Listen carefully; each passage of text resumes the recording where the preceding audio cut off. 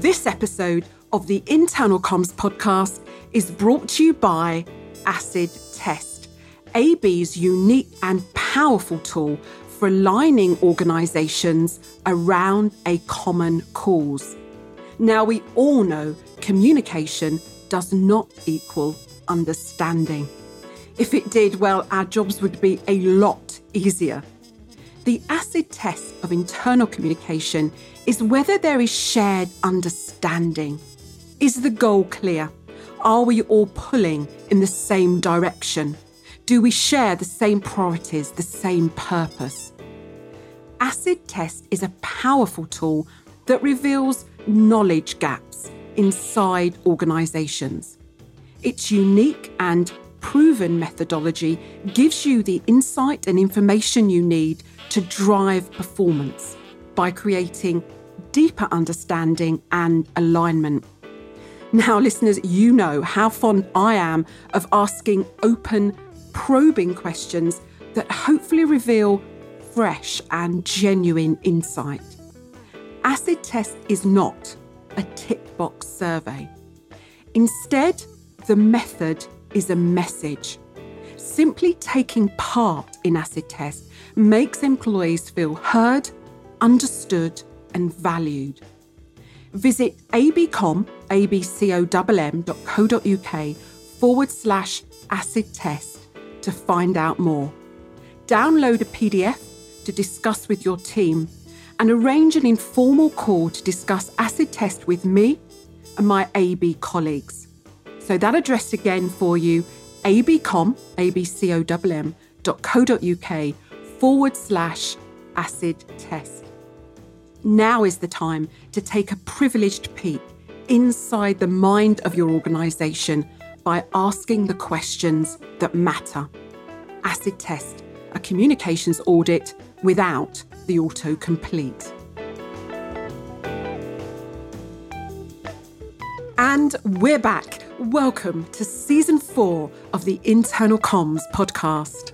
My name is Katie McCauley, and for 30 years I've been fascinated by the way we communicate with each other at work. It's been my privilege to work with organisations large and small over those years, and everything that I've seen has taught me one thing: exceptional organisational performance is rooted in exceptional employee communication. So this is a podcast to inform, inspire and energise the crafters, the deliverers, the champions of internal communications. Yes, that's you, my lovely listeners. And as a good communicator, I asked my audience, who would you like to hear from in this season? And your feedback was clear and consistent. We want a greater diversity of voices, and I couldn't agree more. There is a new sense of urgency about the need for true diversity and inclusion inside our organisations, and I wanted to dive into this subject with an expert. Tasneem Chopra is a leading cross-cultural consultant with over 2 decades of experience in her field. Now, I first heard Tasneem speak at this year's IABC Virtual World Conference, and I knew within minutes of hearing her presentation, I just had to invite her onto the show. Tasneem was recently appointed an anti-racism champion by the Australian Human Rights Commission.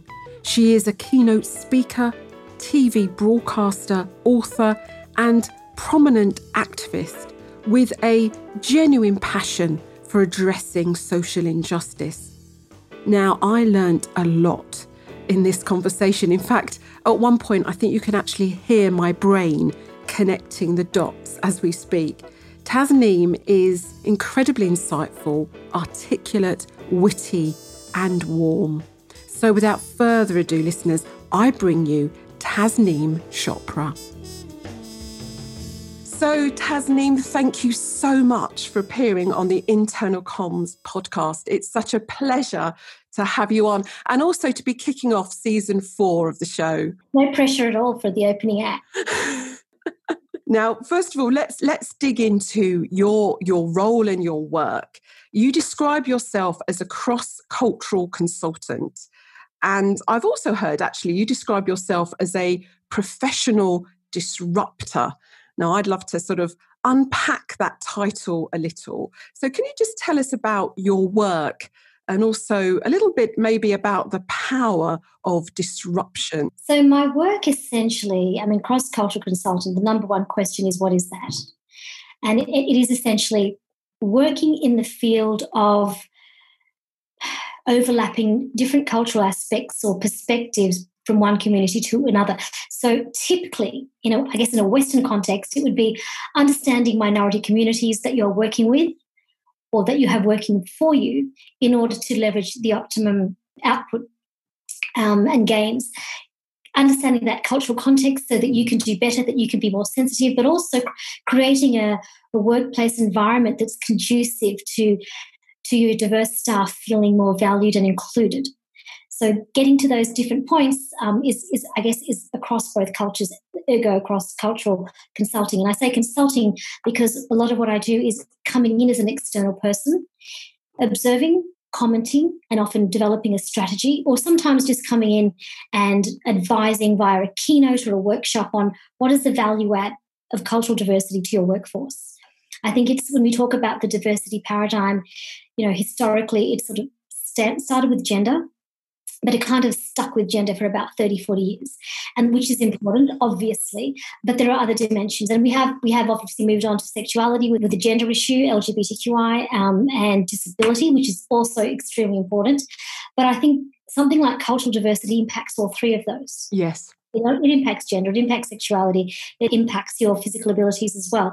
So when that, I feel, is not embedded in the way that an organisation recruits, engages, advertises, does its marketing, that's a massive oversight.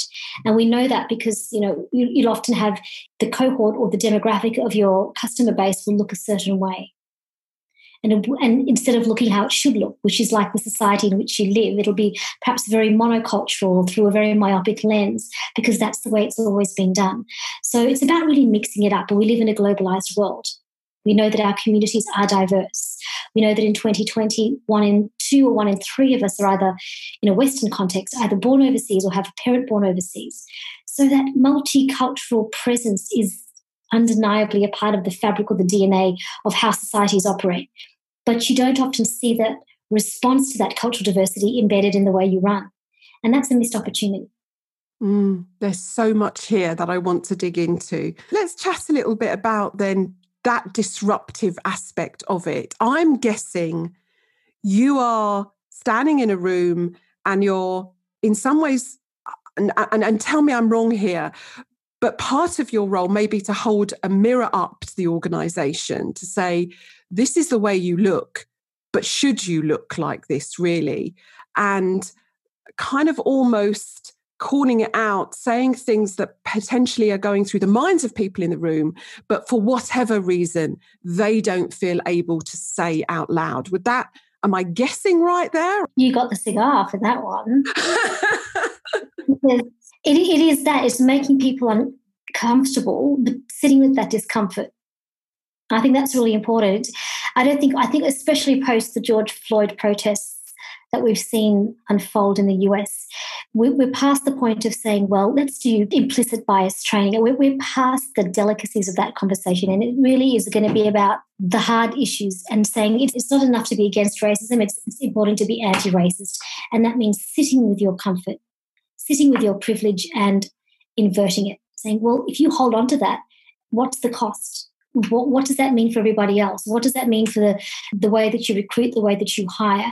And questioning the principles and the practices that you're so ingrained and so used to doing. I think one of those really simple mantras that I would start off with is, if you don't look like the community that you serve, ask yourself why. And what happens if you don't change the metrics to get to that point? And you can't be what you can't see. So if young people entering an organisation don't see themselves represented in leadership or middle management, for example, it doesn't even become aspirational. It just becomes, well, what's the point? Why bother? And we know that, I mean, I'm sure in the UK, similar to Australia, so much of senior and middle management in corporate, in business, even in government, is dominated by, that sort of pale, male and stale kind of archetype. And it's like, well, how do we begin to change that? And having that conversation, and because I'm a consultant and I do often come into a room full of middle-aged suited and white men at a dinner function or at an AGM or a corporate end-of-year party, I do get in there and say my piece, which can make them feel very uncomfortable and disrupt, I guess, the status quo and then leave. I sort of come in, drop it and go, and I leave them to work it out. And I've lost count, Katie, the number of times I've been approached by HR of these organisations, often large corporate ones, to say, they almost whisper on the phone, we need you to come in and shake it up because it needs to be shaken up. And I'm like, well, that should be my tagline, perhaps, shaking it up. And that's what I do. And I have the luxury of being able to come in and say it and drop the bomb and say, you need to diversify because this room does not reflect the world that you live in. It certainly doesn't reflect your customer base. And it's certainly not aspirational for your entry staff and your lower level staff. Then you need to move up. You need to look like 2020. And there's a lot of shuffling and discomfort. And it's like, because in order for that to happen, somebody has to make way. Absolutely. And it's not a popular conversation, but it's a necessary conversation. And if it makes people uncomfortable, that's good because that means they know they need to change. That discomfort, as you say, is a sign of something, isn't it? So I'm interested in your journey to this point, and I've heard you call yourself, I think it was a quota queen,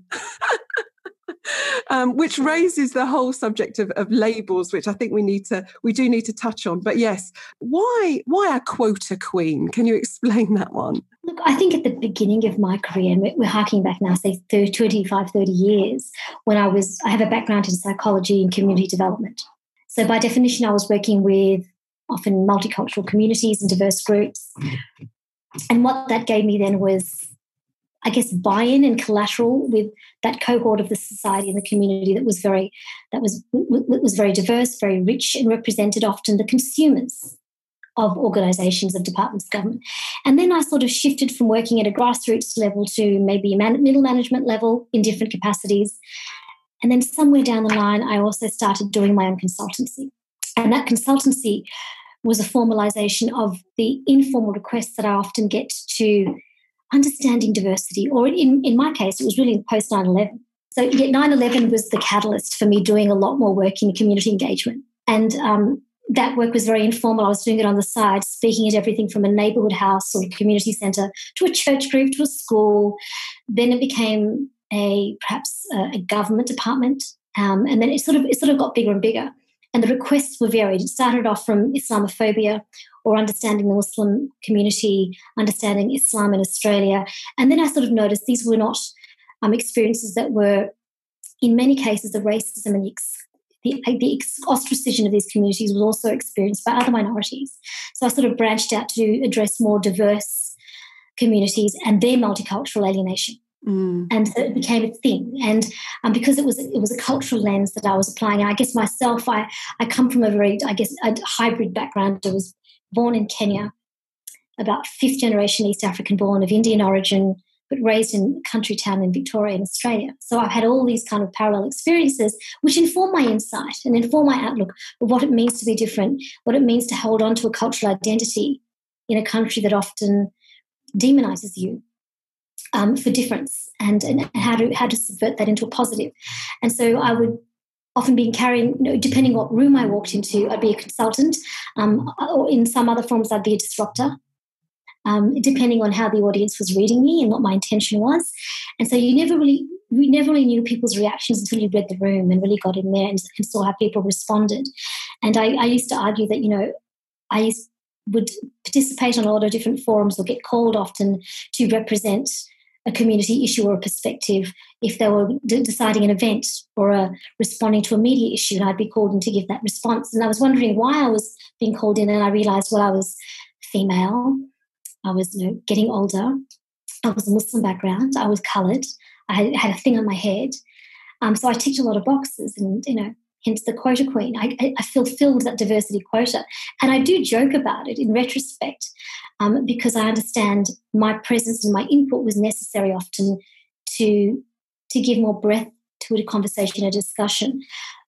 But I think there's a serious issue in conversation to be had on how we tokenize difference as well. And I've lost count, again, of the number of incredibly accomplished young, diverse and older diverse people that I've met in this sector who get co-opted onto an advisory committee or a steering committee or a board because they tick a box. But when it comes to actual meaningful participation, they're often stifled. I've had one woman actually say to me that she'd been on a particular board, I'm not sure, I think it was a local county, trying to develop some policy on increasing community participation. And she made some suggestions that she thought were really, really helpful in reaching out or engaging with newly arrived or emerging refugee communities. And she noticed none of her suggestions were being put up. Everything was staying the same.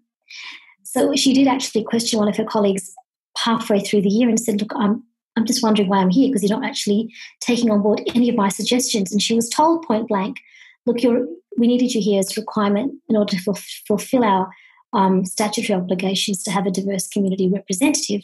But I can assure you we're not taking any of your decisions on board because we've made up our mind. Wow. Yeah, it wasn't even subtle.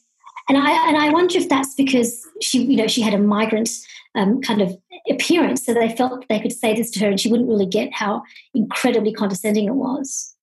But she certainly, she wasn't tone deaf and she picked it up straight away.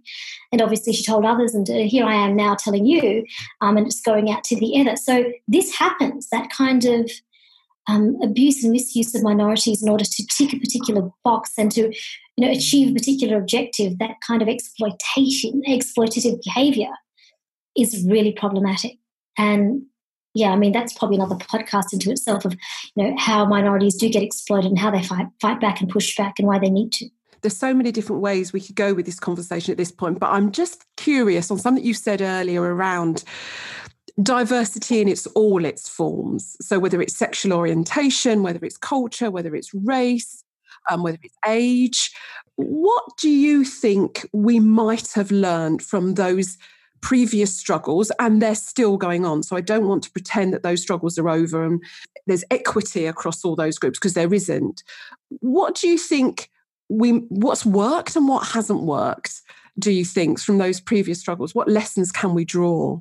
I think we've learned the long lesson, or after a long time, I think the lesson we've learned is that in order to best understand the attributes and experiences of a minority community, you need to hear from them. They need to lead their committees. They need to lead the action and the, strategic orientation of how an organisation goes regarding that issue.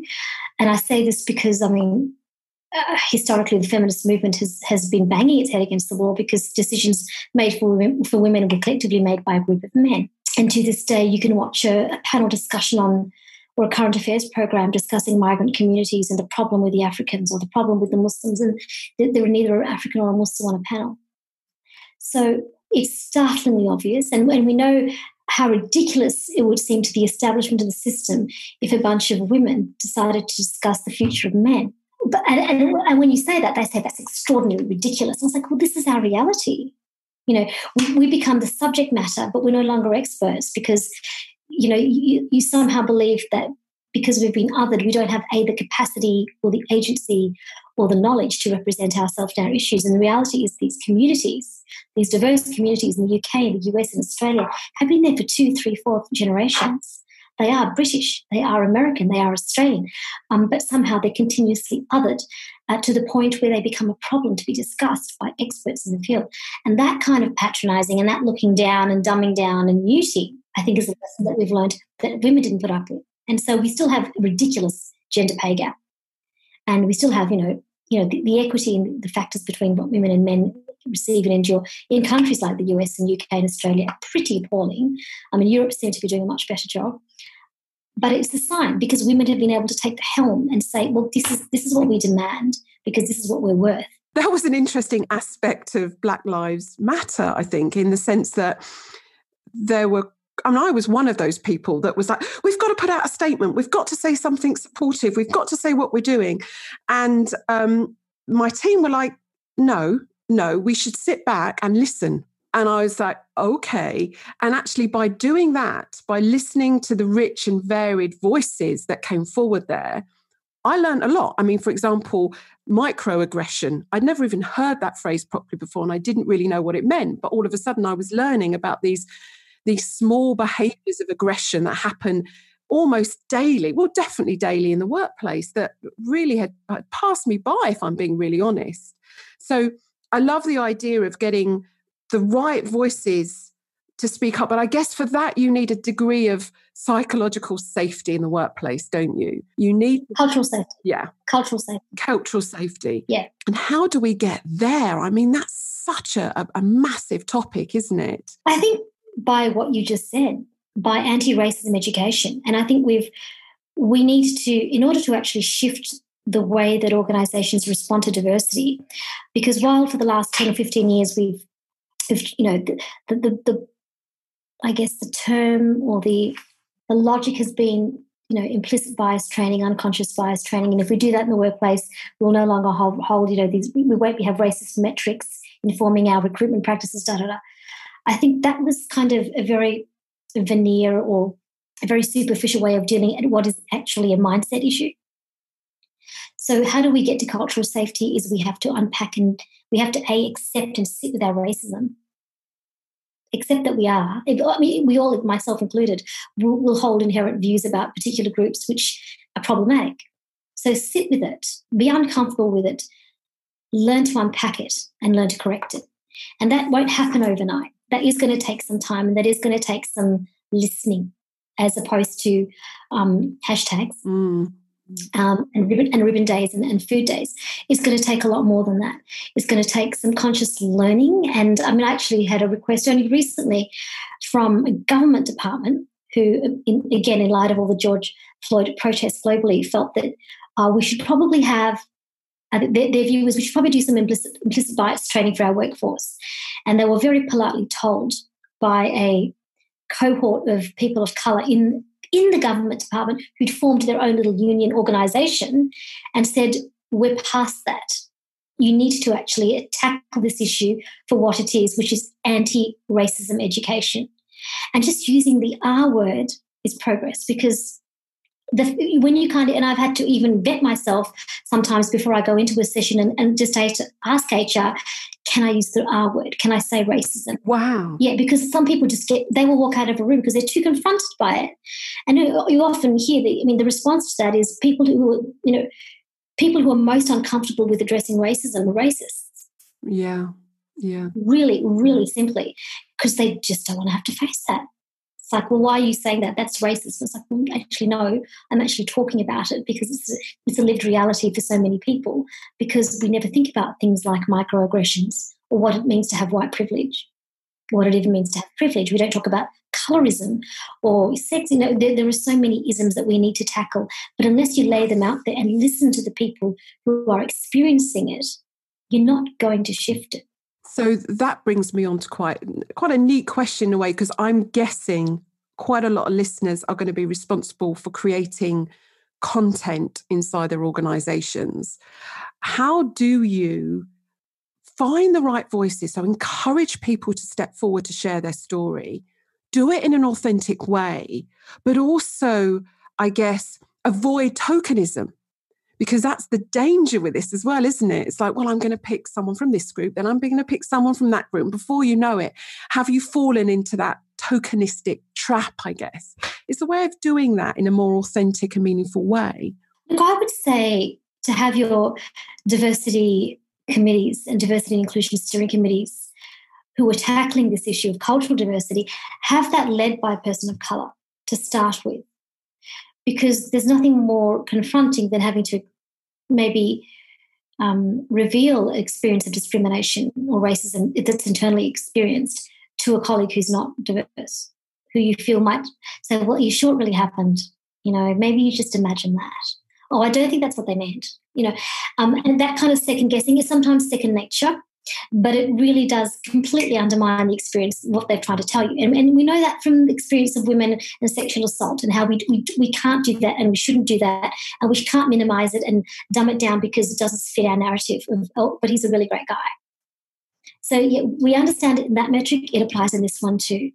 So have a person of colour, responsible for maybe running that particular project. And even if it means survey monkeys, which are anonymous, where you can disseminate it to staff that don't have to reveal their name if they don't want to, but you make it an option, but you get that data and you get that information. And it can be so empowering.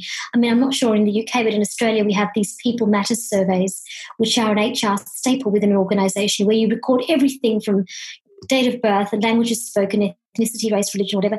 And we're, in some organisations, they're making an addendum to include experiences of harassment, racism or bullying that you've endured, and you can anonymously do that, and that becomes your database. And we don't know what people's experiences are because we've not asked, and we've not asked because privacy.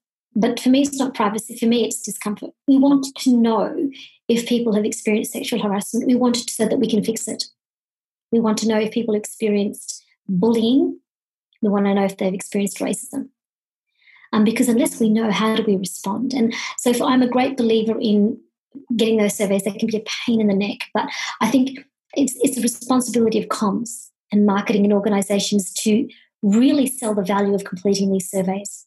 Because unless there's a data collection, and we know data is where it's at, unless you can actually, run the numbers by executive and say, we do have a cultural problem in this organisation, and it's either race-based or it's patriarchy or it's misogyny or whatever it is. It's a bullying culture, and you need to be able to demonstrate that, because that's when the money comes in, that's when the position comes in, that's when the policies change. So making people feel safe, and that cultural safety is what we talk about, creating an environment where they feel revelations won't cost them their job, is really important to do that. And an anonymous survey is one way of doing it, but definitely having it led by someone who is from that community gives it authenticity. It makes it credible. And I have to say, in this particular field of diversity and inclusion, it still surprises me that when I attend some events and conferences or forums, 90% of the D&I consultants are, Anglo-Saxon individuals, men or women. But to me, it's like, and they're discussing diversity and they're discussing inclusion and they're talking about cultural diversity and great strategies. And I have no doubt that some of those strategies are really worthy and important, but it really does, to me, come back down to men, the best arbiters of discussing women's issues. You're making me think now, because you're making me think of the power of something like an editorial panel when you're thinking about the content that you disseminate across your channels internally, and making sure that panel is, again, representative of the audience that it serves, but also representative of the issues that you want to discuss. And you can't necessarily know you can't know what you haven't lived yourself. So then you have to get into curious mode. And I just want to pick up on something you said there about, he didn't mean it. He may have said those things, but he didn't mean it. Where do you stand on that? Because I've heard you mention that people have said about your head covering, you don't have to do that here. Is your husband making you wear that? Which I can't imagine someone saying that. But then again, I think about it and I think, well, they are curious and they want to understand, but they've got completely the wrong end of the stick. How do you respond to those kinds of comments and questions? Because they're not necessarily coming from a horrid place. That person just genuinely wants to understand, but they've come about it in a really, as we would say in the UK, cack-handed way. I don't know if that means anything. But yeah, look, I think my threshold and tolerance for those curious questions has diminished significantly with age. I just have a shorter fuse now. It's like, really? And the reason I say that is because, if the person is, it depends on the context as well. If we're in a work environment and I'm there completing a role or a job or a project and I'm working alongside a co-worker, if I have something on my head or not has got nothing to do with the task at hand. You can understand what I'm saying. Presumably we're speaking the same language. Then your inquiry about me, while it might be curious, the fact that you're going to then ask me where I'm from or where I am is immediately based on the assumption that I'm not from here. And I think when you have lived in a country or even been born in a country, I've been in Australia for for most of my life. But I got here when I was 4, so I really have been here most of my life. This is where I'm from, for better or worse. And then when people make the assumption, where are you from? It immediately follows that you're not from here. And so I tell them I'm from country Victoria, and they go, no, but where are you from? And you think, well, okay, you want to know why I'm brown, basically, and that's the bottom line. And that need to know is grounded in a sense that you have to belong to a box that I've put you in, because I can't fathom that you're from here.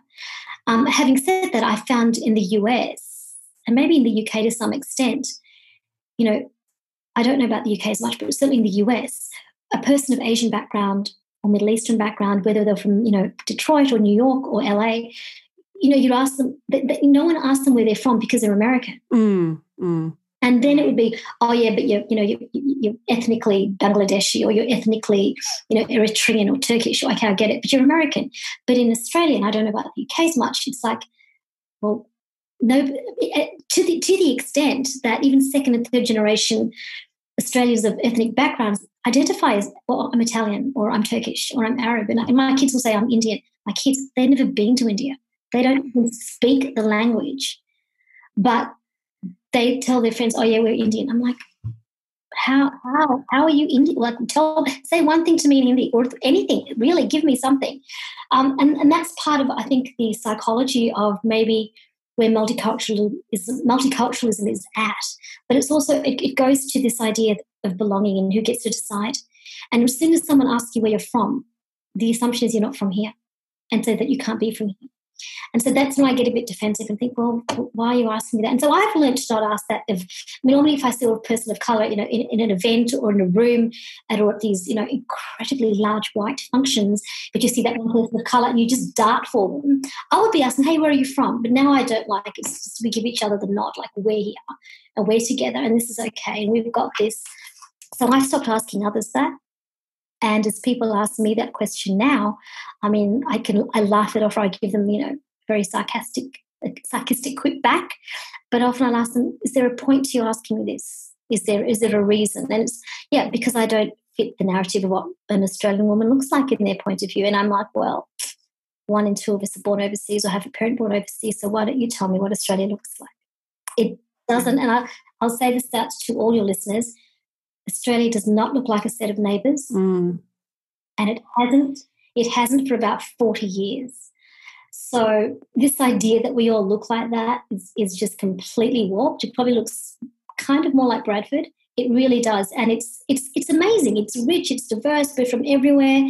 Sometimes it works, sometimes it doesn't. But second and third generation Australians of different ethnic backgrounds are what populate this place. So that is who we are, and that's what we need to embrace and be less reactive and responsive to where are you from, because we're from here. It's interesting because, as you say, that immediately creates that feeling of other. Oh, you don't belong. You're in some way special and different, and let's dig into your special and differentness. Well, not just that. You don't belong, but I do. And I get to ask, I'm from here. I'm from here. Yes, exactly. And then you push them back, and 2 generations ago, they're from the UK. And it's like, well, I've been here for 2 generations, so I guess we're both migrants, right?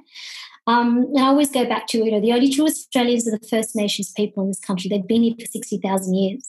So we're all migrants. And, a bit of a disruptive comment to make, but it's an important one. I read an interesting article in sort of researching and preparing for this conversation, which we've touched on, but I think it's worth bearing out. There is a massive difference between being diverse and being inclusive. And it's exactly what you're talking about. And I'm noticing also that with what you're saying, as well as being morally and ethically the right thing to do, reflecting the communities that you serve and your consumer base, your customer base, is also commercially so sensible as well. It is. And, I've had experiences where, depending on my audience, if it's a more, if it's an NGO, for example, I can really speak to the moral imperative of being inclusive. But if I'm talking to a multinational, I talk to the fiscal imperative of being inclusive, and how you're more likely to get better returns because people feel more comfortable, they relate better, they feel like your brand is something they can connect to. So they're happy to spend their money and spend their dollars because they feel This is our people. This is who we are. It's viable business sense. Absolutely. You talk about, we have a client in the UK, I probably shouldn't mention them, but that it's not an uncommon phrase. And I think it's fair to say they're not the most diverse organisation in the world, and they're trying to acknowledge that and change. But they talk about the importance of bringing the whole self to work. And you talk about not feeling that you have to leave your labels or some of your labels at the door. I think I prefer that, actually, because visually I can imagine, that conjures up an actual picture of people saying, there are some things I can't bring into this room. I just wonder if you could just explain how you've seen that in organisations, and the damage that it can cause, not just to that individual who feels they can't do that, but to the group dynamic as well. It's a failure to optimise the resources that you have. So if you're sitting at a table with a collective of people from various cultural backgrounds or faith backgrounds or linguistic backgrounds, for example, they might all have a different life experience, whether it's generational or whether it's part of their cultural mindset and the way that they approach an issue or problem, even from the way that they interact with each other, for example, that can be informed by cultural nuance. But if you're set on, arriving at a problem or a solution in a certain way with a certain method, or we go around the room and ask everyone, but some people don't feel comfortable doing that because they're a bit more shy, they're a bit more reserved. They would prefer to think about it a little bit more or break into a group. Whatever that dynamic is, if you make this assumption that the only way to do it is a certain way without actually hearing and listening to each individual contributor on their terms, not yours, you miss out. So this whole idea, I think, of being inclusive is, as far as possible, to meet people where they're at in terms of their cultural mindset. And for some, it might mean a different way of approaching an issue. Southeast Asian women, for example, in some communities, they might prefer to receive the questions or contribute quite prolifically, depending on if they're newly arrived or for how long they've been here, via a survey, by a written response, one-on-one with a female colleague. We don't know, right? That's just one example. It could be a language issue. They may not fully grasp the syntax of the way in which you've presented an issue, not because they lack ability to solve a problem, but they lack understanding of the way that you've conveyed it, because the way you're conveying it is done in business speak, because that's the way you've always done it, for the last 50 years, because that's how this organisation works, except that you've hired people who've just come in this year who've not been there for 50 years. And so there is a difference. So this whole expectation that people just have to catch up to where you're at, as opposed to if you meet people where they're at, there is so much more potential to, A, for you to learn, B, for them to feel included, and C, for an organisation to grow, because suddenly you realise, we could actually leverage the networks from this community now, because we actually have people there. You get the cultural nuance, you get the understanding, and by the same token, our clients will feel more compelled, more comforted the fact that we have employees from their communities, and will feel like, you're a very inclusive, progressive organisation. I'm happy we're doing business with you. We'll bring on another client. We'll tell our friends, and so there are dividends that you can pay forward that I think go far beyond just having a group of people at a table who look the same, who think the same, and, who give you the same response. I mean, I think often, not conflict, but difference of opinion, sometimes conflict at the board table can be a good thing, because you challenge yourself, you test what is the comfort zone, and that's how you grow. I couldn't agree more. My guys will know that I have this phrase when we're all agreeing with each other vehemently, and I say, oh no, we're all in agreement. What have we missed? Yeah, it's always a bit worrying when everyone really, really agrees with each other. It's just like, Look, I understand it after the meeting's gone on for 2 hours. It's like, just agree, because you just want to go home. It's like, that's different to, just fundamentally agreeing to anything, because, you want to get out of the room. Well, that's the other thing. I mean, and this is for women, right? I mean, we know this from gender dynamics, that when you're the woman in the room, if you have a counter opinion to what all the blokes are saying, what all the men folk are saying, you are very hard pressed to keep quiet, because, like, what do you know, sweetie? Or really, kitten, just keep that opinion to yourself, because we guys have got this, and we've seen that, and we've heard it, and we've felt it. We've been that woman in the room who's sitting next to a bigger, louder, whiter man. And you just think, well, there's nothing that I can say to this table that's going to make them see my point of view, so I'll just shut up. And, who wrote Leaning In? That whole idea that we just shrink ourselves as women in order to fit in because we don't want to rock the boat, because we want income security and stability, is actually part and parcel of what often diverse people are feeling at the table when they're the one brown person or the black person or the Asian person, and they don't want to stick out or have a counter view. So the dynamics of feeling silenced and muted are the same, but I think we're not actually understanding what the impact of that is in an organisation's ability to develop itself, because it's like, we've got diversity, we've got, 30, 40% women in our organisation, 2% cultural diversity, but 30% diversity. So we're done. And it's very problematic. But as you say, you've got that diversity, but on the outside, you've hired those people. But if you're not listening to them and if you're not allowing them to bring themselves to the table and you just tick the optics box. Yes. You've done the DNI tokenism, was it you call it the token hire, right? You've done the token hire, and you've not shifted anything. And I've got to say this, in Australia, a independent, I guess, initiative on Instagram, which is a social media portal, started about 6 months ago as a platform for people of colour who work in multinational and NGOs to basically debrief in the most cathartic way about their experiences of racism. And they're all anonymous contributions, but the organisations are named, and it has been such an eye-opener because a lot of these are large, well-known NGOs. Some of them are not NGOs, some of them are government departments, but the experiences of frustration of being silenced, of being the token other, appointed to that role, whilst middle and senior management continues to look the same, hire the same, and bring on board the same, while younger recruits who have done a few years never get a chance to be promoted or taken up. And it was really startling because these are organisations that I've either worked with, or I've never worked for them, but I've worked alongside with them and collaborated with them. And then you hear about these experiences of frustrations, and some of these are women's organisations. Wow. They're keeping other women at arm's length because they're only allowing some to come on. And this is the battle of the sisterhood, right? We're supposed to bring each other up and help each other up because, fighting the patriarchy has been a battle that we're all on the same page with, right? And yet when it comes down to it, we bring on women, but not women of colour. And that kind of frustration has not gone unnoticed. And so this particular site has been really alarming. I'm not sure if there's an equivalent in the UK, but here in Australia, it's made a lot of people understandably nervous because they wonder if they're going to be next to be named. So, and rightly so, it's part of that, putting that discomfort out there now. It's gone from just being at an event or a training session. It's now on a social media portal where you can actually every week I wonder who's next, who's next, who's going to be named and shamed.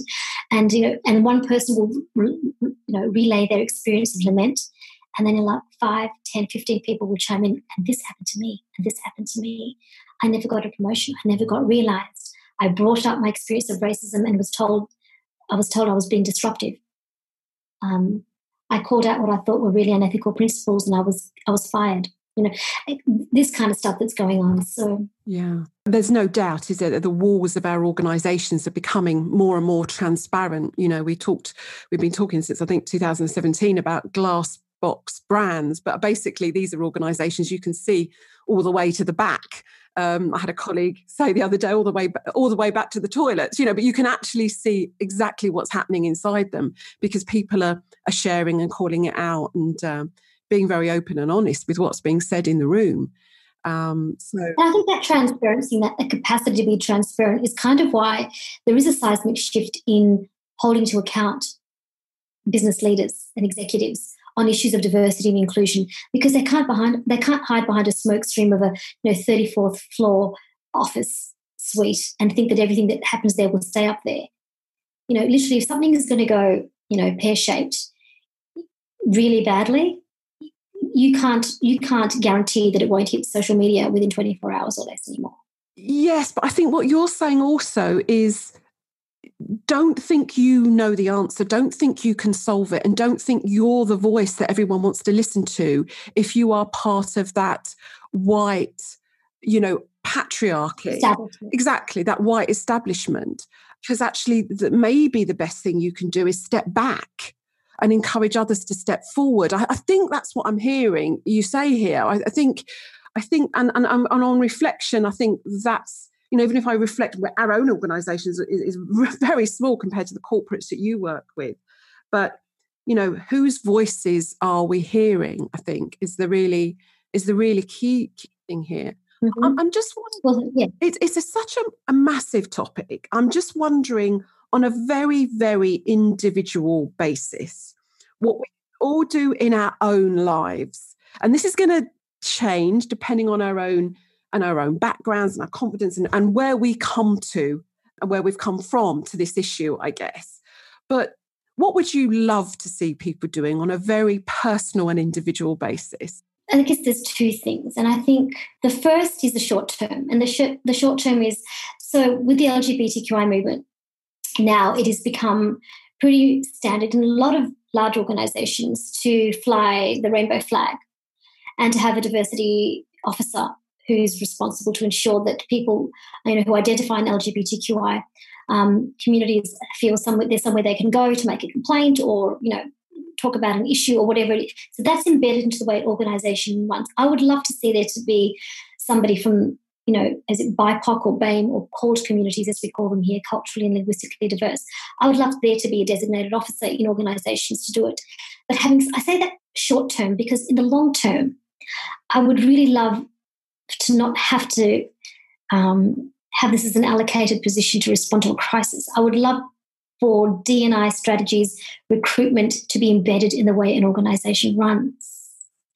And someone very cleverly tweeted, I think I read it on LinkedIn, I forget who the author was, but she was saying rather than retain a diversity and inclusion coordinator for your corporate body or for your organisation, instead tie the bonuses of your executive board to D&I outcomes in your hiring and in your onboarding.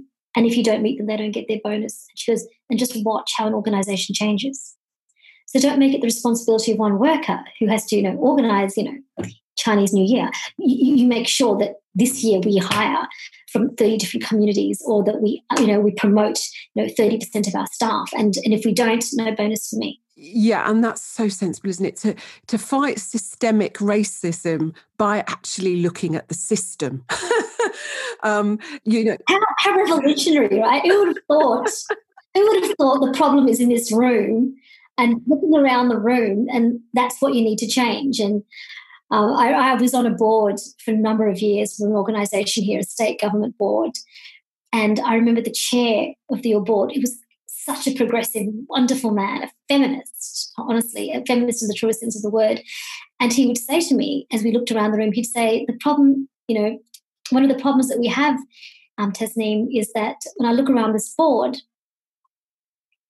I don't see all of Victoria, which is the state that I'm from, because all of Victoria does not look like this board. Most of Victoria looks like part of Victoria does, but a lot of it looks like you and so much who were not on this board.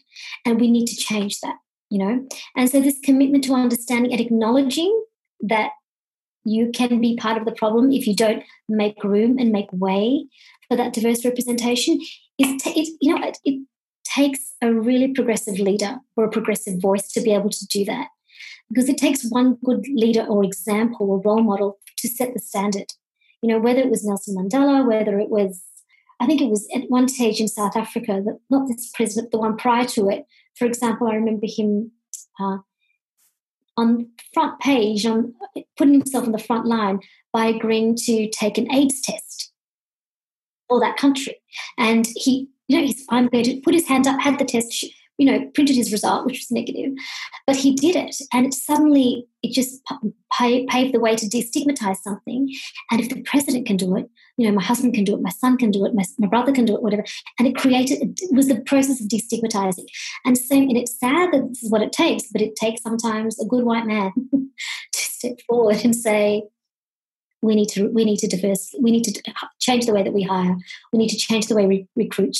We need to market more effectively. We need to engage with communities that don't look like us because we're missing the mark. And the best way of engaging with them is to hire them because they know what they're doing, and we don't. We're missing the mark. We're missing this entire cohort in the way that we program our apps, and the way that our analytics are read about who's using our organisation, who's not. Everything is premised and programmed on the logistics and algorithms of middle white communities, and that's not who our audiences are. And the only way you're going to change that is if you change the people at those positions. And the only way you're going to change those positions is if you change the way you recruit. And the only way you're going to change the way you recruit is if you hire recruiters who are from diverse communities as well, or diversely representative.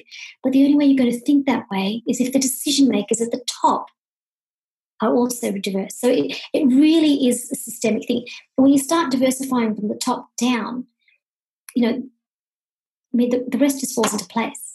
But when it's constantly bottom up, it's a constant battle. And you're sort of like, we have diverse media and we do social media, and that's really great. And people are coming. But you talk about satisfaction for your employees, and there's a constant glass ceiling. They just can't get past. They can't get past second base. They cannot get past second base because it's literally the strongholds of, it's like a white bastion that people do not want to give up because I don't know if it's a part of a colonial legacy or what it is. That's probably another podcast.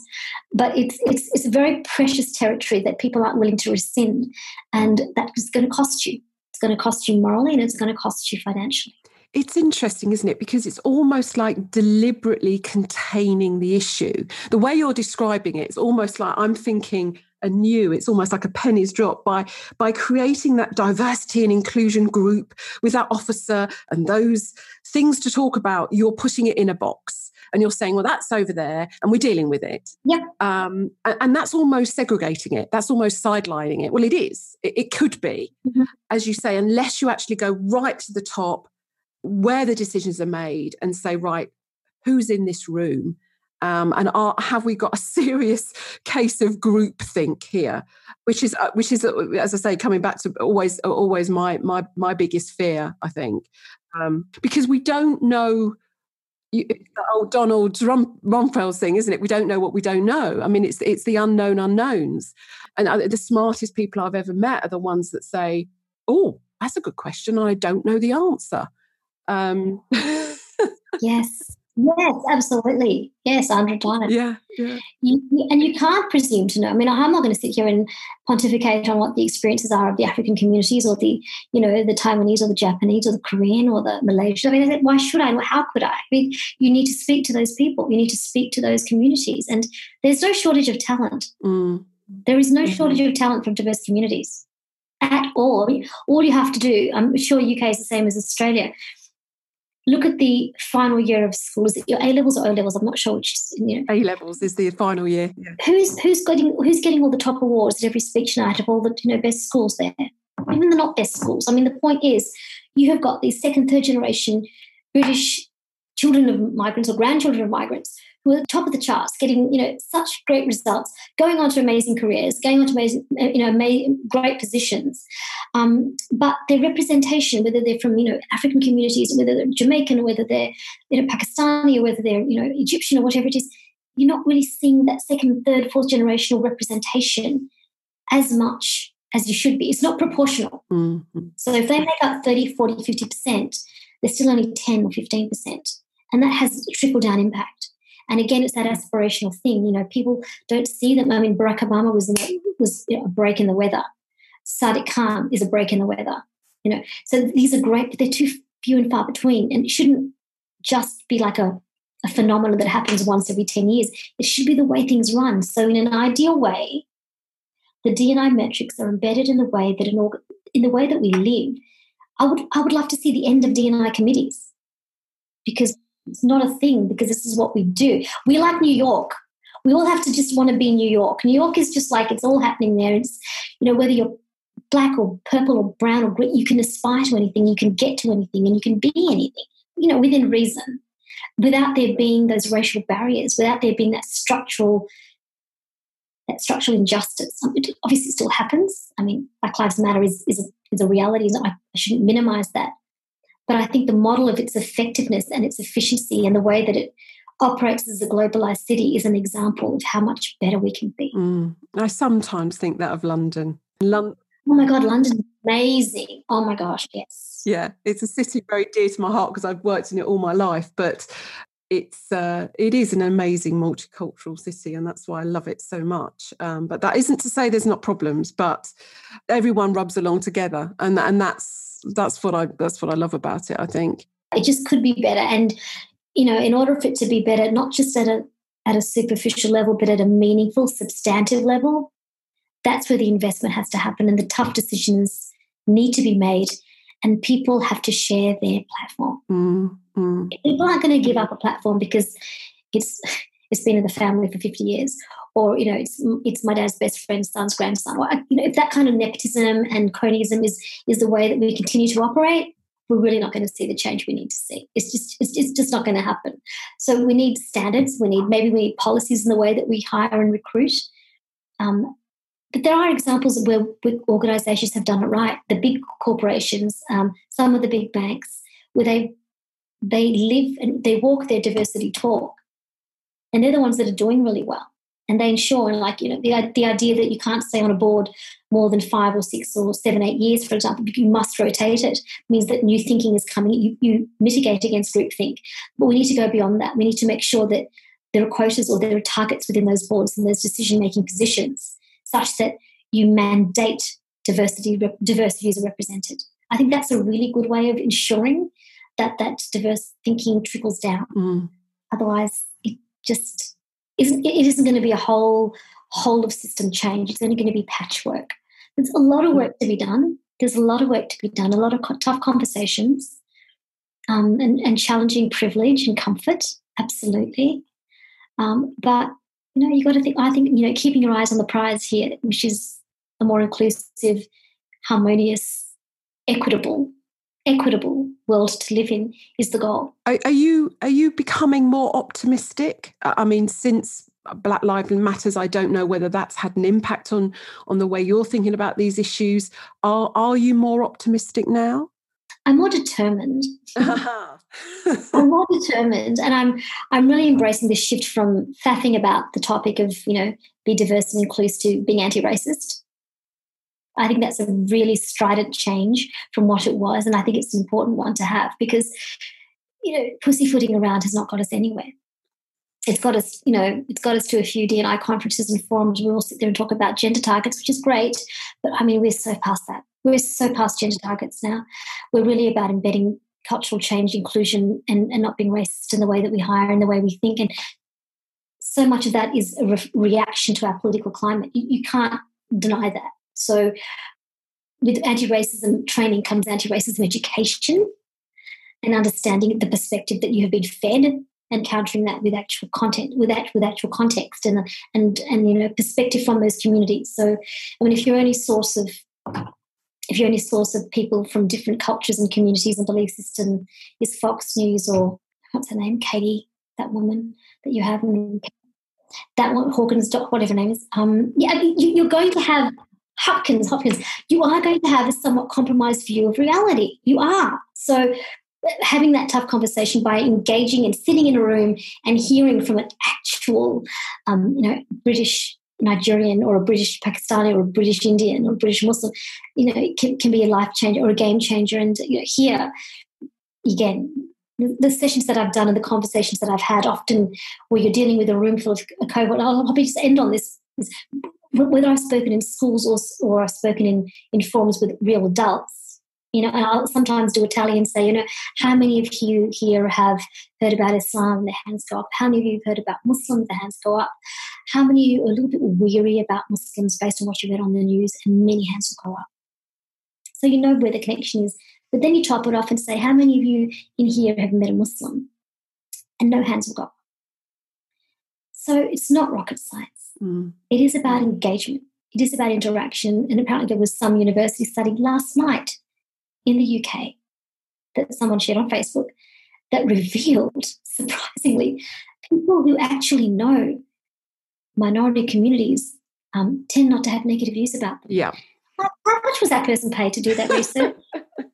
Because I'll put my hand up and do that research for half the price. But I mean, it's not rocket science. You are fearful about what you don't know about. I mean, that's Politics 101, right? That's fear and divide. And I think there's something to be said for actually getting people to confront the enemy or confront the enemy in their mind based on what they've been fed and breaking it down. So a lot of the work that I do, apart from the D&I stuff, is working in media engagement and countering media bias, because it's a beast. It's an absolute beast. And media and politics together, I mean, has a lot to answer for. What I love about, and I've seen some of your appearances, I know you appear regularly on a talk show in Australia, that's right. I love those appearances because, and I don't know if this is right, but it seems to me that what I loved about that was that you weren't invited to be the token Muslim woman. It seems like, you were available, there's something to talk about, you're articulate and intelligent, and we can ask your view. I don't know if that's true. And that's a shift, and that's progress. I mean, for want of a better word, and I noticed that more than anything, because I think when I began my media appearances like 20 years ago, I was responding to, a terrorist attack in, Indonesia or UK or America or whatever. And so I was talking about the community's reaction to that, how the community's feeling about Islamophobia, about, the negative experiences of women wearing the hijab and all that. So I did all that stuff. But then that was also when I was doing the Islamic training. But as I was shifting to the minority experience generally, and I began the cross-cultural broader engagement, I would co-opt broader issues and working in the media space. I mean, that became a whole area of research in and of itself. And so then that would inform my opinion. And then, so then I guess in a professional sense, I don't just work with Muslim communities. I work with state government entities. I work in arts. I work in media. I work in academia. I do a whole lot of different things. And so to be given a platform where I can respond to issues beyond the realm of my headscarf, which is few more things other than that, it's such a relief. It's such a relief. And I'm not all media will do that. I mean, there are still certain media outlets that will only contact you for the Muslim response to something. So, yeah, we're getting there. So I'm slightly optimistic. Good. In the short time that we have left, if you do have time, I'd love to ask you those quick fire questions. What would most surprise people about Tasneem Chopra? Oh, I actually love motorbikes. So I've done my research. Tell us about Harley Davidsons. Am I right? Yes. Hey, you're good. I just think that they're the most stunning pieces of machinery. The way that they're crafted, and I just love the loud roar of them when they're revving up. I just think it's a beautiful sound. Having said that, I'm an absolute noise Nazi, and I can't stand noises, and I can't stand loud music, and I can't stand loud neighbours. I have a low threshold. Somehow with the Harley, I make all the exceptions. I don't know what it is. I don't know what it is about Harley. Maybe it's like that. Maybe I'm secretly like a real bad boy. I don't know. I haven't worked it out, but it's something I don't advertise a lot. I mentioned it in a TED talk. Didn't think anyone was going to remember it, but I'm just amazed by them. What one book, journal, or website, it really doesn't matter, should all communicators read? A lot of the reading that I do is all based on experiences of marginalisation and what it has meant to grow up Asian in Australia or African in Australia or a migrant in Australia. And sometimes when those stories are told in an anecdotal way, I think storytelling is such a powerful arc of shifting people's perceptions, because it's not just dry theory, it's actually informed by lived experience. So I think if that can shift a person's view, it's an enormous achievement. There's a book called The Hate Race, written by an Australian writer called Maxine Beneba Clark. So Maxine's parents originally from the UK, but Jamaican background, but she grew up in Australia. And her experiences of growing up as Black in Australia during the 80s and 90s, and the way that she conveys it and the kind of hostility that she encountered in the playground from teachers, colleagues, etc. It really goes, and the way she's an incredible writer. So because she's telling a story, you connect with it, and it's very emotional and it's very funny. And I think if any writer can make you laugh and cry at the same time, it stays with you, and it can have a visceral effect on the way that you see yourself sometimes. I mean, I love to read books that I can see myself reflected in. My experiences of discrimination or diversity or marginalisation, they just sing to me because I get it. It's my story more than Shakespeare ever will be, sorry. So I read Maxine's writing and I was really moved by it. And I tell people, if you want to read about what experiences are for diverse people in the West, amazing. Thank you. We will put a link to it in the show notes. What do you wish you'd known when you'd first started out in your career? Oh, wow.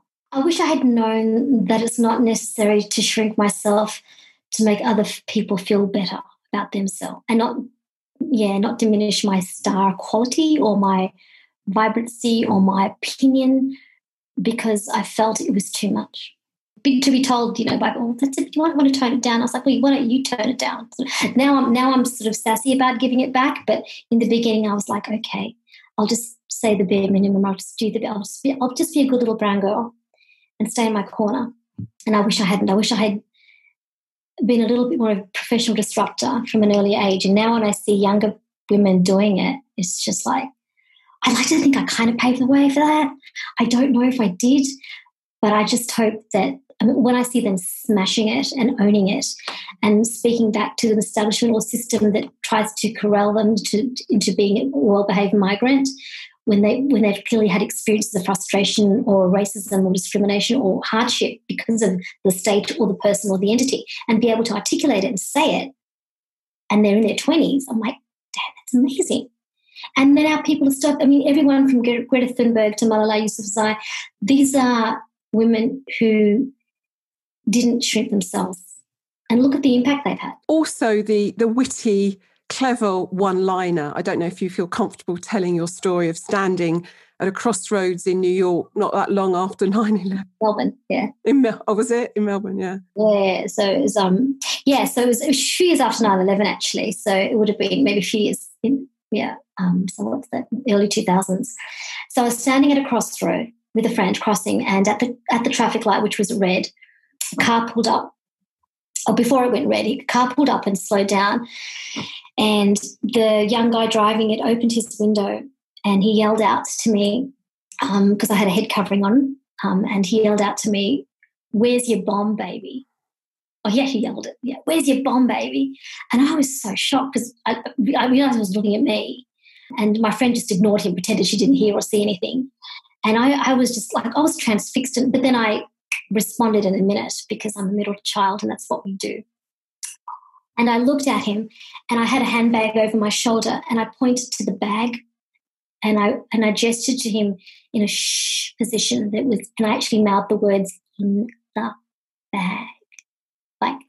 And the poor guy literally thought I had a bomb in my bag, and blood drained from his silly white face, and he just took off past the light, which I don't think was actually even red at that point.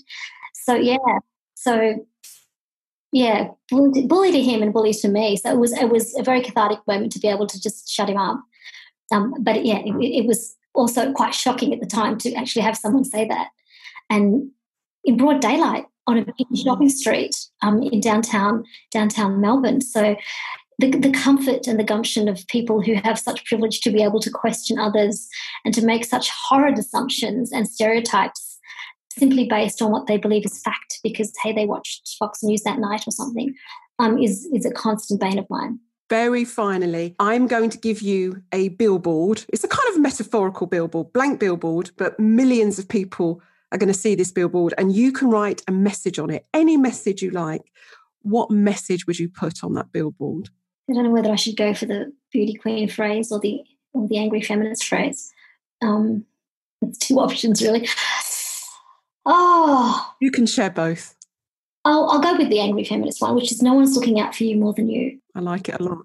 Yeah, at the end of the day, that's part of the journey of womanhood and and the rest of it, and getting to where you are over the hurdles, over the obstacles. You think sometimes that you know who your allies are or who's in your corner, but often they're not.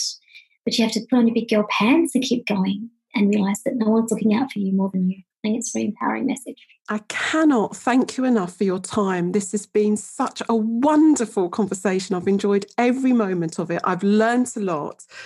Tasneem, thank you. Thank you so much. This was actually lots of fun, Katie. I really appreciate the research you've done. It's so impressive. Thank you so much again. So that's a wrap for this episode of the Internal Comms podcast. To find out more about the books and the many other resources that Tasneem and I talked about, including that link to her presentation at this year's IABC World Conference, head over to the show notes. You'll find them on AB's website. That's abcom.co.uk. The podcast section there will take you through to the show notes for this episode, plus all the past episodes that we've done so far. While you're on the site, you might like to sign up for our monthly Internal Comms newsletter. It's called I Saw This and Thought of You. It'll give you updates on the show, plus other newsy nuggets from the world of internal comms. Now, if you enjoyed this episode, please do give us a shout out. You can find us on social media. You might even like to blog about the show. And to help us become more discoverable for other IC pros out there that you think might find this show helpful, I'm told the best way to do this is to simply rate the show on iTunes. If you can do that, I'd be really grateful. Now, we have some great guests coming up for you, including my funniest guest by far, the wonderful Steve Crescenzo. I can't wait to bring you that. So hit the subscribe button today. All that remains is to say thank you. Thank you for choosing the Internal Comms podcast. And until we meet again, lovely listeners, stay safe and well. And remember, it's what's inside that counts.